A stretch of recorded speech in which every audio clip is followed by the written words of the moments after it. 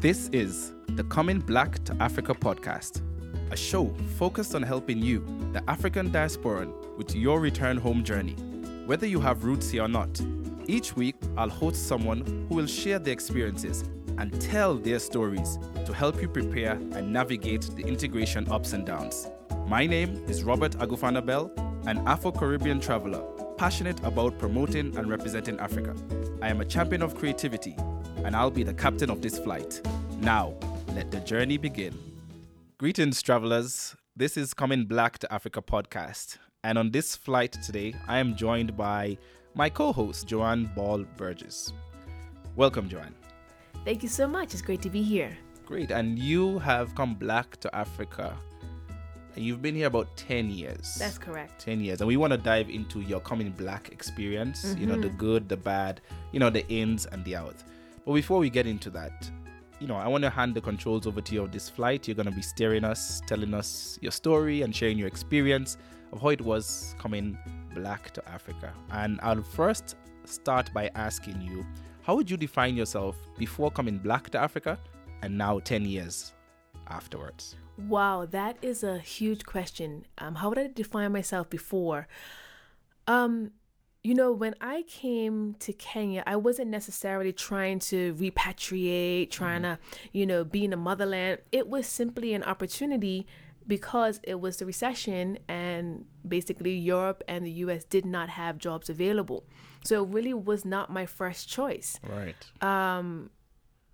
Repatriating or raising my kids in an all-black environment was not really that important to me because I had, in the world, sometimes there are different people around. You just have to do what you have to do. It wasn't until landing in Kenya and seeing so many people that could look like my cousins, could look like my aunties. Yeah, very close. That, they're late too. Oh, their parties also start 2 hours late. I started to realize that a lot of things that in Bermuda, Bermuda being predominantly black, but still as operating, it's a colonial island. It's still under Britain. You're told that, being late is a black flaw. It's something that you have to get over. Right.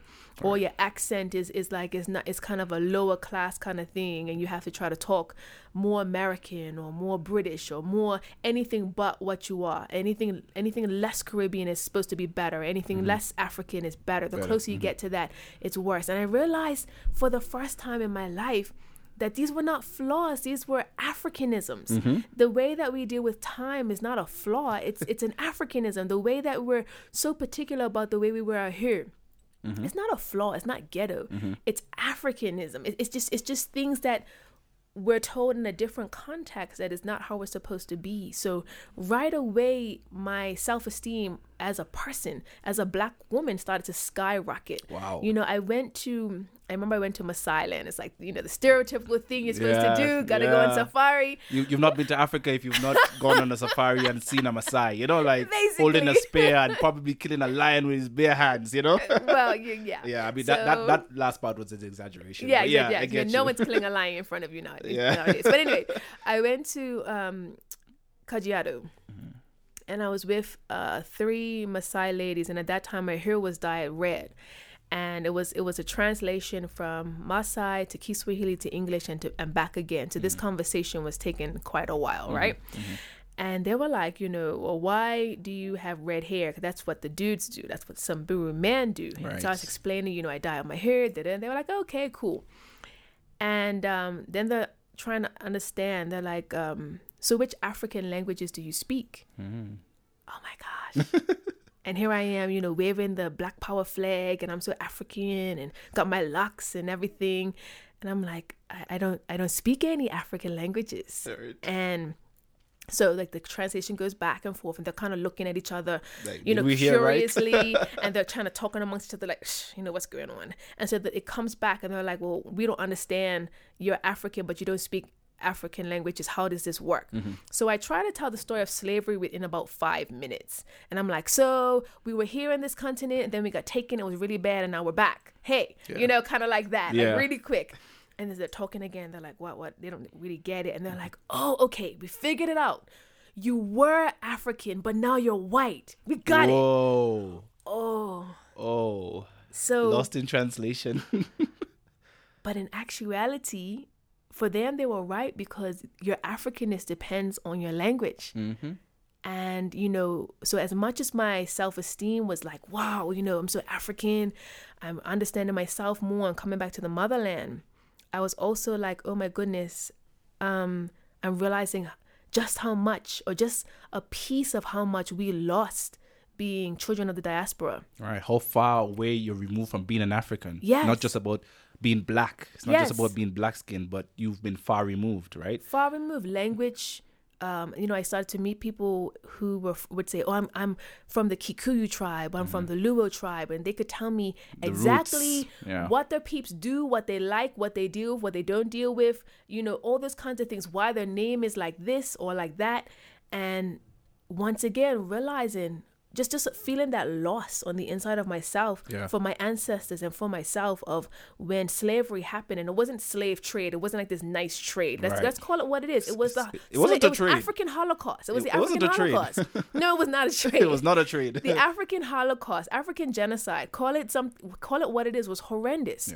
Yeah. And what that has caused our ancestors and our people for generations. So defining myself in very different ways, understanding what our ancestors lost, understanding what we've retained in spite of, and kind of grappling with that. I would say that's how I define myself. Wow. I don't think that's a definition. I think that's an expose and a history lesson, the real history lesson. And I want to circle back to something you said at the start, because I intentionally didn't mention to our travelers where you're coming from, because we all meet on this plane, and you meet someone and you're like, hey, usually we ask, where are you from, or what do you do? I don't like that, because it really box and limits someone, right? I want to know your experience. So I want to circle back. So you mentioned that you're from Bermuda. I think a lot of people will be like, whoa, like I actually know someone who came from Bermuda. We hear about Bermuda, about this, very nice getaway, tropical island, right. Everything is just nice, and there's lots of money flowing, so it's good to have you here to, in the flesh, to tell us about the experience of growing up in Bermuda, right? I want to get back to what you said about, explaining, the slave trade and how we end up in the islands. As you know, I'm also from the islands, right? And I find out also a lot of Africans don't quite understand that, because it wasn't taught to them, or the exposure to them is not there, so they don't get it, and hence why you got a reception like, you're black, you went all that way, but how did you lose your Africanness?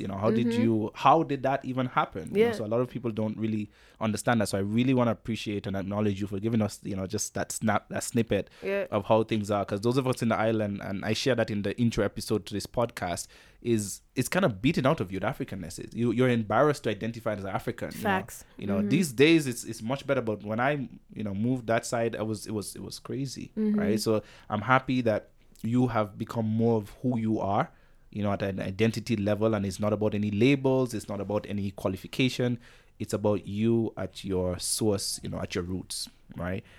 So I really appreciate that. We're happy to have you on this. Great to be here. Tell us, maybe like in a minute or two, what's life like in Bermuda? Because I think there's someone who's just like, they're stuck on that point, before I continue my interview, like, you got to pause for like, just tell us how life is like in Bermuda. It's just like maybe Black Americans or someone else thinking, in Africa, things are just slow, and you're jumping from, you're living in huts, just a lot of misconceptions. So maybe can you tell us? So starting in Bermuda, Bermuda's a small island. There's about 60,000 people, and it's such a close community. I'm either related to everyone, or everyone knows me, or thinks they know me, or I know them. So having said that, it's like you could be walking down the street and someone would just be like, why are you wearing that shirt? I don't like that color on you. And you don't even know who they are. Yeah. But the same thing on a positive note, you could be walking down the street and someone would be like, you look like a ball. Wow. Or you look like Dorothy Holdip. I'm like, yeah, that was my grandmother. Yes, I can see it in you. And then you still don't know this person's name, but they're giving you a rundown of your family history. Like sometimes something you don't even know. Right, exactly, on the side of the street. Yeah. And like some of those things are just so beautiful. When it's loquat season, there are loquats everywhere. And, I didn't understand that people actually bought loquats because, or cherries, Suriname cherries, or, guavas. It's not like something you buy, or something you just found and you pick, it. You just picked it, things like that. Bermuda is a subtropical island. It's a mix of West African, Afro-Caribbean heritage, and also some Native American heritage is mixed in there. Our traditional dancers are called the Gumbes. And the Gumbes, when they dance, it's very much a direct mix of, I would say, Pequot tribe, Mohawk, and probably Angolan, West African dance. It's a beautiful beat that sounds West African, but it's played on regular drums, which is interesting because the sound sounds like something that would be played on a djembe. Yeah. So you see all these different, like, people having to make do with what they had, you know, having come to the island from wherever they were forced to come from. I'm biased, so I feel like Bermudians are like the most beautiful people ever. You can have... You better say that. very dark chocolate Bermudians, beautiful skin. You could have, you know, what we call high yellow, you know, and all in between. You can have various eye colors and hair textures. And I feel like the rainbow of what I call black, you know, we can get into colorism and all of that type of stuff. But I say the rainbow of beauty in what is black is so evident in Bermuda, as much as it is, I'm sure, in other places too. But I, you know, like I said, I'm biased. Yeah, you have to be biased. I mean, that's expected. I mean, so guys, I mean, you can take a trip to Bermuda, 60,000 people population. I know some of you, if you're listening, you're in African content, you're like, that sounds like a village, you know, it sounds like such a small place. You know, when I tell people that the population of Antigua is just about 100,000 people, they're like, what? Like, so do you know everyone? I mean, pretty much. You almost know everyone. So that's where you're coming from. You're coming from beaches. A small island, beaches nonstop. And you sound like you might be a lecturer of history or sociology. So maybe you could tell us, like, what's your background in terms of profession? Because, I mean, you seem so educated about people and movements and culture. And I think someone would like to know, what does Joanne do? What's so interesting, I'm in 3 different industries. I'm a dancer and yogini. So I also teach yoga. Those things kind of intertwine sometimes. I'm also an educator. And then within all of that, there's also singing and songwriting as well. Yeah. I'm also an author. So interestingly that you said that, you know, I sound like a lecturer. I'm an observer of people. And my first degree is in history. I do love history. I do love observing people. I'm also very intuitive. So, you know, I look at situations and I kind of, you know, create my story around what I observe and then I deliver it. So you're probably hearing that coming through. So very true. And you can deliver that story through dance, through you know, so many different art forms, right? So you seem to be a lover of creativity, and not just artistic expression of creativity, but also a scholarly and intellectual background to creativity. I don't know too many people like myself who are both extremely creative and also extremely intellectual. Usually people are one or the other. They're very intellectual and they admire art, but they don't know how to do it. Or people can be very creative and they don't know how to get into the other side. I have both. And the challenge for me is making sure that one side of the brain is showing up on the right day. Right, yeah. So when it's time and in the to right dance, environment. I'm not like in my head. And when it's time to be in my head, I'm not like, woohoo, like ready to shake my booty or something. But I digress. Yeah. Yeah. All right. So, I mean, so you get to Kenya. Was that your first trip to Africa? Had you been to Africa before, or any country in Africa? It was my first time on the continent. I mean, I've been to other countries since, but Kenya was my first stop. Absolutely. You got to delve us into that first week, that first month. You know, I mean, you give us the experience about going to Masai land, but now from an integration perspective, I mean, so you're coming for the first time and you're coming to settle because of an opportunity, right? I think the travelers will want to know, like, what is this opportunity? Right. Yeah. So at that time, it wasn't even my opportunity. It was my husband's opportunity. So he is a plant scientist. You may want to interview him at some point. He had a stint for 1 year to come and work in sustainable farming and beekeeping with a charity. So I was just kind of coming along for the ride at that time. At that time. Did you... Can I ask, did you have children at that time? So, yeah, we came with 2 kids. Wow. And for the first, I would say, almost a year, I was still writing. And doing proposal work and finishing a couple of children's books. I have children's books that are written and published, The Lizard and the Rock, and The Priceless Hog Penny. And actually, I'll be re-releasing those next year. All right, and we will put links to them in the show notes so people can, yes. Yeah. But what was my point? So that was his opportunity at that time, but it became my opportunity as well. As I met people, just being friendly. And that's another thing about being Bermudian. We're friendly just to be friendly. Sometimes people will call it pokey, you're in everybody's business. But I would say that as Bermudians, we probably genuinely care about people, about humanity. Inquisitive. We're very inquisitive. And just being friendly for the sake of being friendly, I feel like it's becoming more rare. People want to be friends because of connections or what they can get, or, but I was just friendly to be friendly. And those moments actually led me into becoming the number one face of the biggest dance show in East Africa, not even in Kenya. So I became Joanne, the dance judge, because of being friendly, because of being in the right place at the right time. And that opportunity didn't just last for 1 year; it lasted for 4 years. So I was there for 4 seasons. Yeah, 4 seasons. Yeah, and I was the longest standing female judge on that show. So the show was called Sakata Mashariki. And it would and what does that mean? So it's like dancing in East Africa kind of thing. Okay. And it's like, I think, my Swahili is not that great, I don't remember as well. But anyway, besides for that.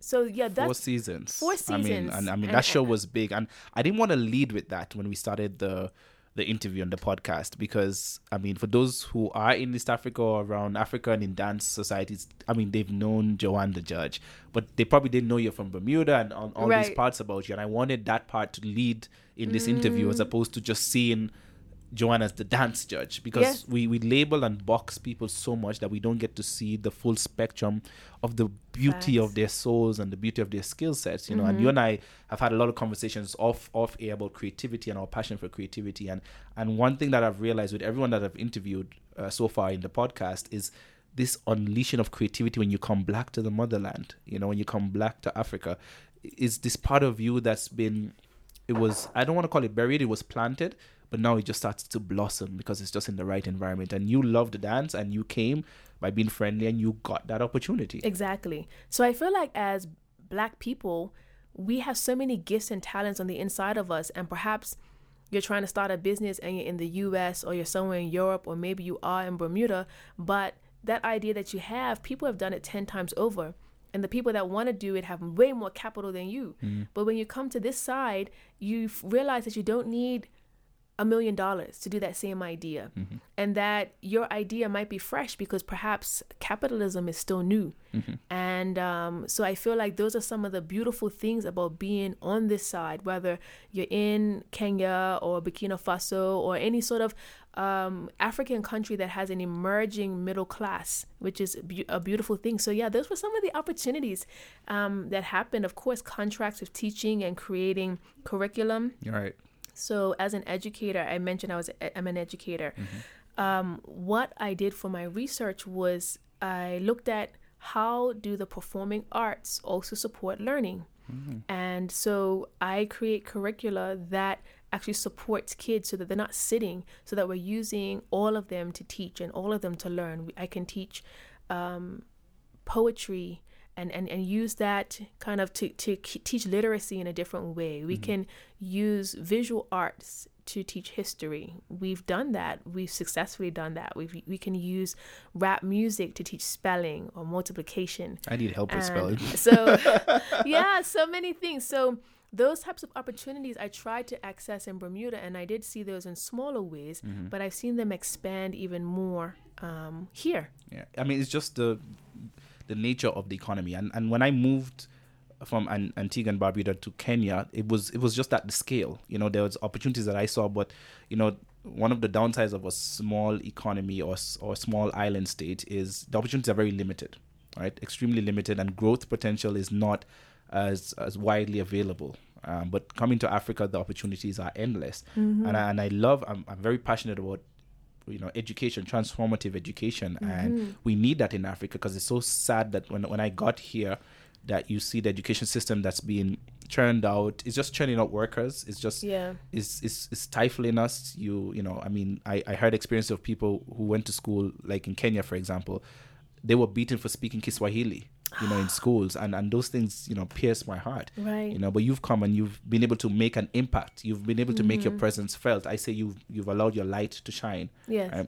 So I want to shift gears a bit and find out what else happened when you came. So you found opportunities, but how is it getting these opportunities? Like, it sounds like it was just easy. You say, I do this and it happened. Were there any challenges? What was the reception? Because like here's this lady coming from Bermuda, right? We don't even know where Bermuda is. We always hear about it.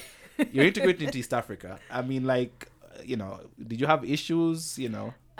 So I had a quick crash course on Kenyan culture. And I feel like culture is something, when it's not your culture, it's something you're continually learning. It's not like, oh, now I know everything about Kenyan culture, I could just stop learning. It's a continual process.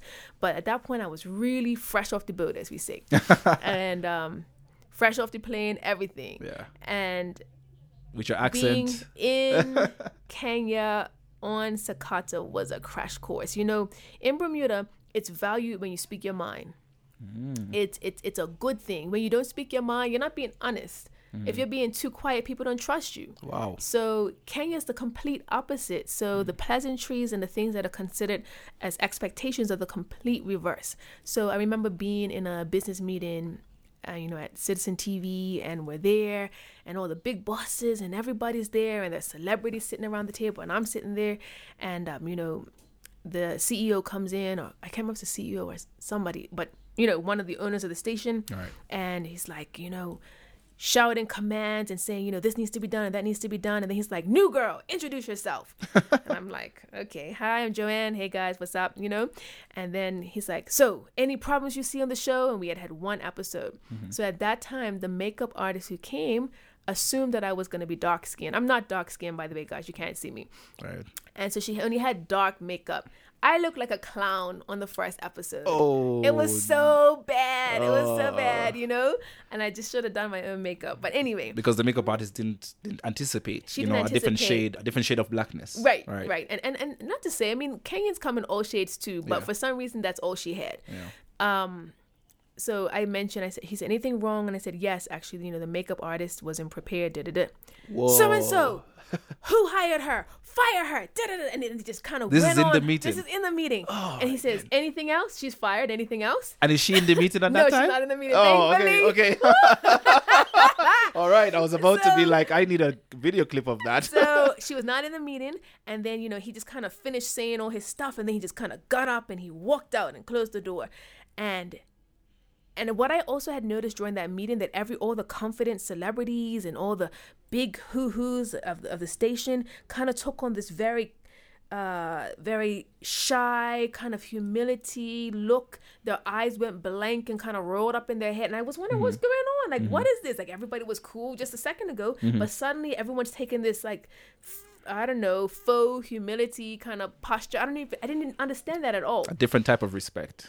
So I didn't understand that was respect. Yeah. In Bermuda, that would just be considered rude. Right. Like, what is wrong with you? Speak up for yourself. Yeah. Look me in the eye. Yeah. Whereas in Kenya, to look your authority in the eye is the opposite. That's disrespect. So this is like two different worlds that are almost colliding.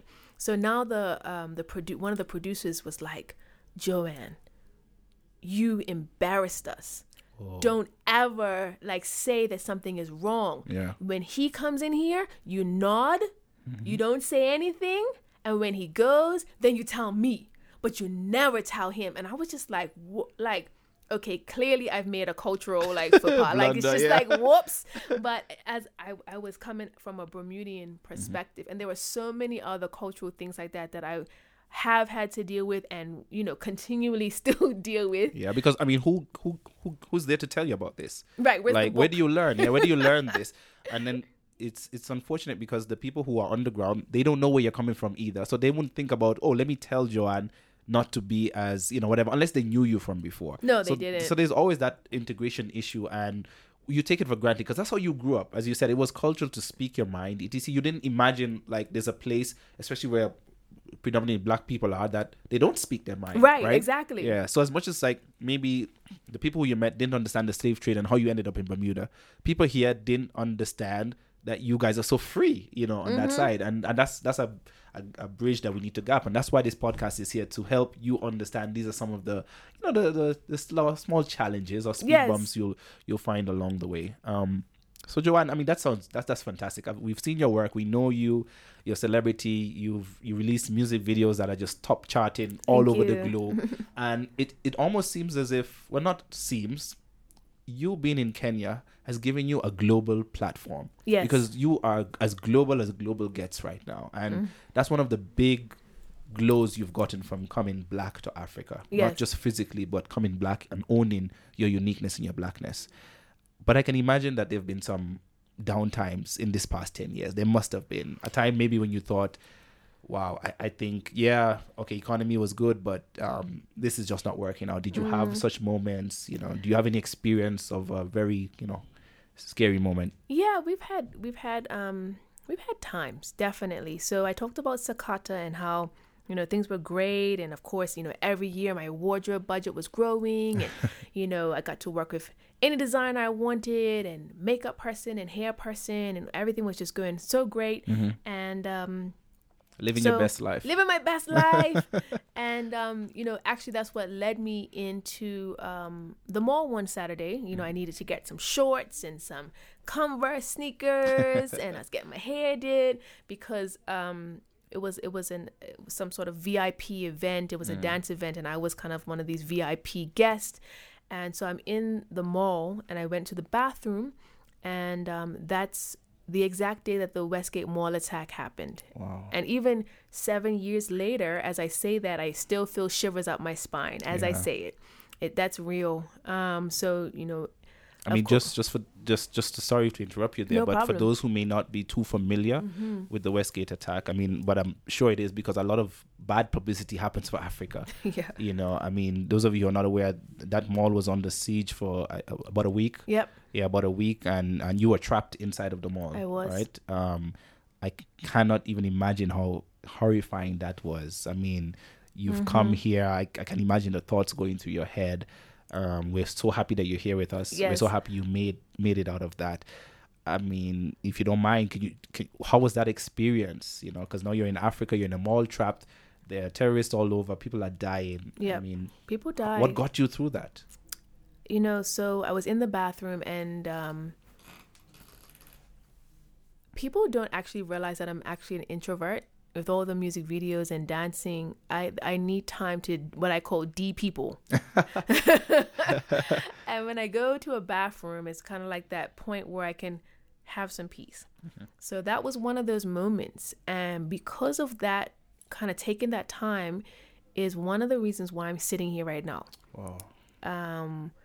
As I was walking out of the bathroom, you know, I heard, you know, and you know, you're not in your right mind. You're not thinking this is anything. How can that be possible? You Yeah, know, you're in a mall. You're just thinking it's, I don't know, construction. It didn't even register in my mind as anything.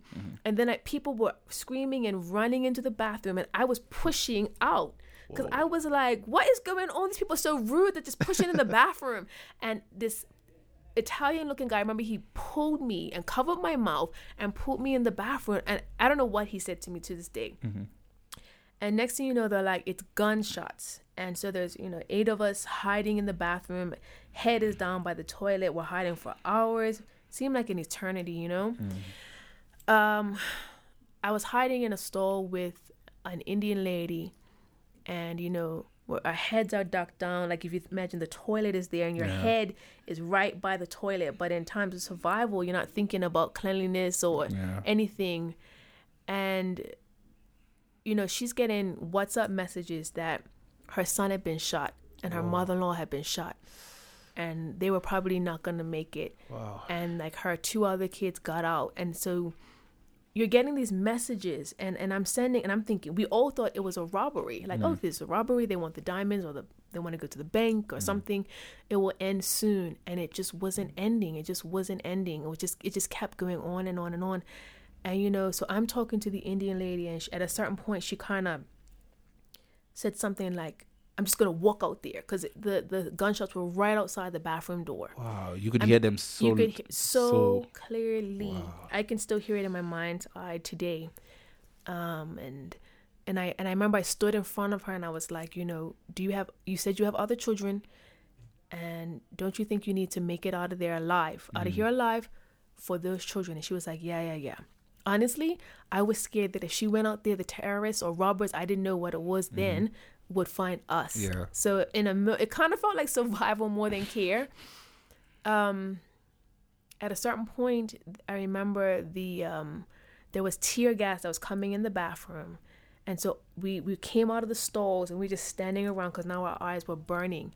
And it was like, oh my goodness, who is doing this tear gas? Is this the robbers? Why would robbers have tear gas? Is it the police? Are they trying to get us out, the robbers out? We just didn't know what to do. There was a cleaning lady in the bathroom cleaning the toilets. Those people that people don't really think pay much attention about. to. Yeah. And she was the one who said, I know a back exit. And so at a certain point when the gunshots had died down, I think the terrorists at that point were going upstairs. We ducked down and we ran out of the bathroom around the corner to a cleaning closet. And I remember smelling bleach. I remember seeing blood. I remember seeing people wounded. And then it was like, well, where do we go? And it was like there was a fire exit. And literally that was the run of my life. That was the run of my life. Wow. We went down the fire exit, ran downstairs. And if anybody Googles the Westgate Mall attack, they would know that an hour after we ran past there was carnage. Yeah. And, but at that point, we ran down, we hit the basement. And I remember running up kind of like the ramp area. Yeah. And as I got out and I saw the sun and I saw helicopters all over and I saw ambulance and police and army people and, people standing around screaming, I knew that this was no robbery, and I remember, I had been so strong. I had been calculated. Previously I wasn't sure if I didn't make it out. I really, really, really wanted to be here to raise my kids. I remember saying that. Then I was going back in my mind, like, but what if I don't make it out? So there's this kind of ebb and flow of feeling when I was in the bathroom. But now that I was running, I mean, it sounds so stereotypical, but Black people running for their life and we run. Yeah, we run. We run. It was one of those runs. We don't go towards the danger. We go the opposite direction. It was one of those runs. And I remember hearing people saying, duck, duck, duck. And I was not listening. I was running. And it would only be about 6 weeks later when I visited that Indian lady and her family. And she said, you know why they were telling us to duck? Because there was a terrorist that was standing above, pointing a gun down at us. Right. But were you being led out by the police at that time? No, or it was just us. Your own intuition, the cleaner gave you this route and you guys took it. We took it. We took a chance. We didn't know anything. Wow. Because they said that the police was coming for us and then quiet. I found out after I got out that police officer had been shot and they took his gun. So the police that was coming for us never made it to us. Right. So we were like, well, where's this guy? Where's the guy? He's coming. And no one wanted to say that that happened. And I'm glad they didn't tell us, actually, because I don't think I would have had the nerve to run out. To move, yeah. But thank goodness for the cleaners. You said you mentioned it in passing, but that goes to show you that the value of our intellect. Like, don't despise someone just because of their position or what they do in life. Because if you didn't make that move, I mean, things would have turned out we wouldn't be having this conversation. I mean, and I'm publishing a memoir this year. Wow. And that's one of the stories that's in there. Awesome. And I actually kind of give a real big up to the cleaning lady in that memoir because I don't know who she is. Oh. I don't know her name. If I saw her today, I wouldn't even recognize her because that was such a moment of trauma and stress and everything. She's a hero. She's a hero. Yeah.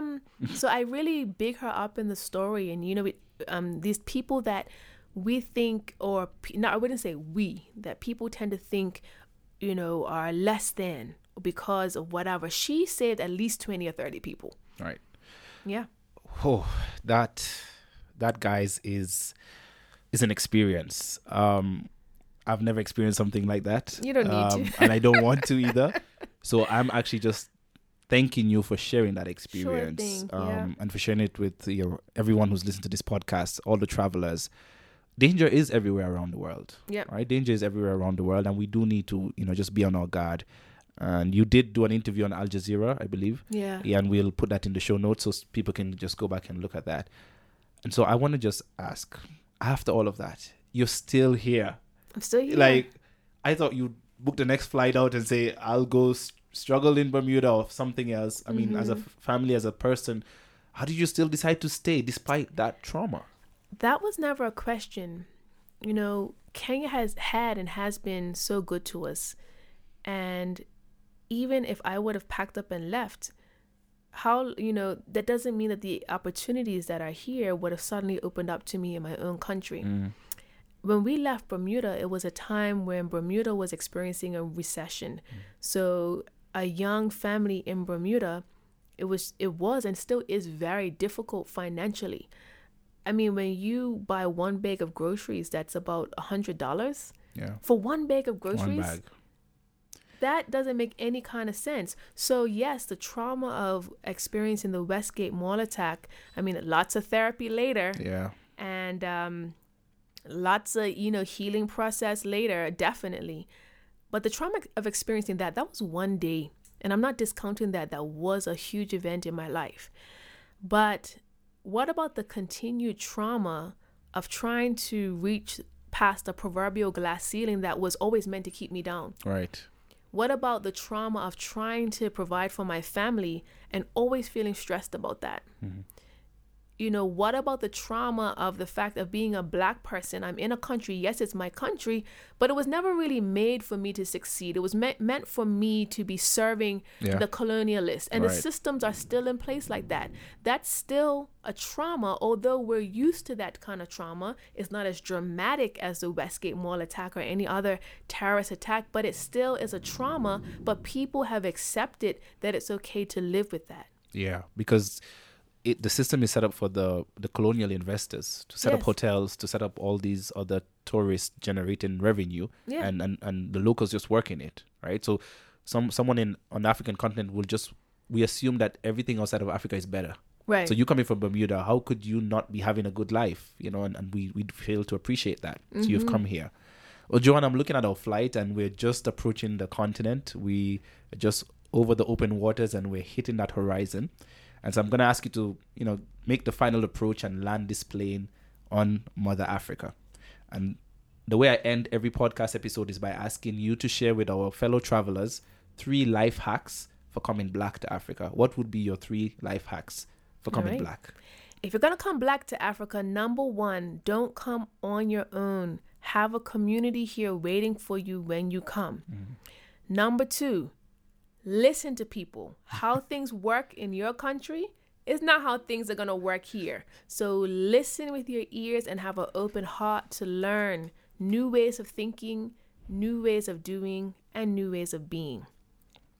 And number 3, relax. You're not going to get it all right the first time. And that's okay. Be open to making mistakes. Be open to meeting people who you might not normally meet.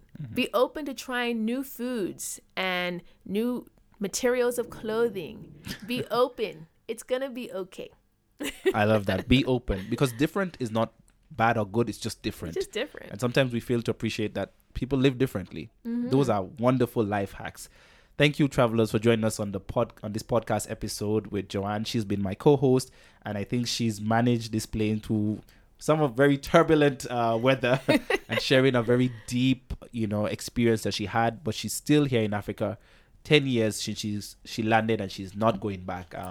She should be made an honorary ambassador or something to Kenya. And so, Joanne, I'm going to end with a final question for you. Actually, not a question, a statement. And I want you to complete this statement for our travelers. Africa is home. Africa is home, and she is home. So why don't you come Black to Africa? I've been your host, Robert Agufana Bell, your pilot for this show, and this is the end of our flight. Thank you so much for joining us. I will put in the show notes Joanne's contacts. You can reach out to her. She's a wonderful dancer, and upcoming publications she'll have. We wish you all the best. Thank you. In those publications. We're really looking forward to them. And I think you should come back on the show in the future when those publications are ready to share with us. Remember, guys, please subscribe, like, and share. That's how this podcast gets shared. Please share with your friends. I know you know someone who wants to come Black to Africa, and they will appreciate hearing this interview. Leave me your comments. Let me know how it's going. We're just getting the ball rolling. Look forward to better and bigger interviews. Thank you. Thank you.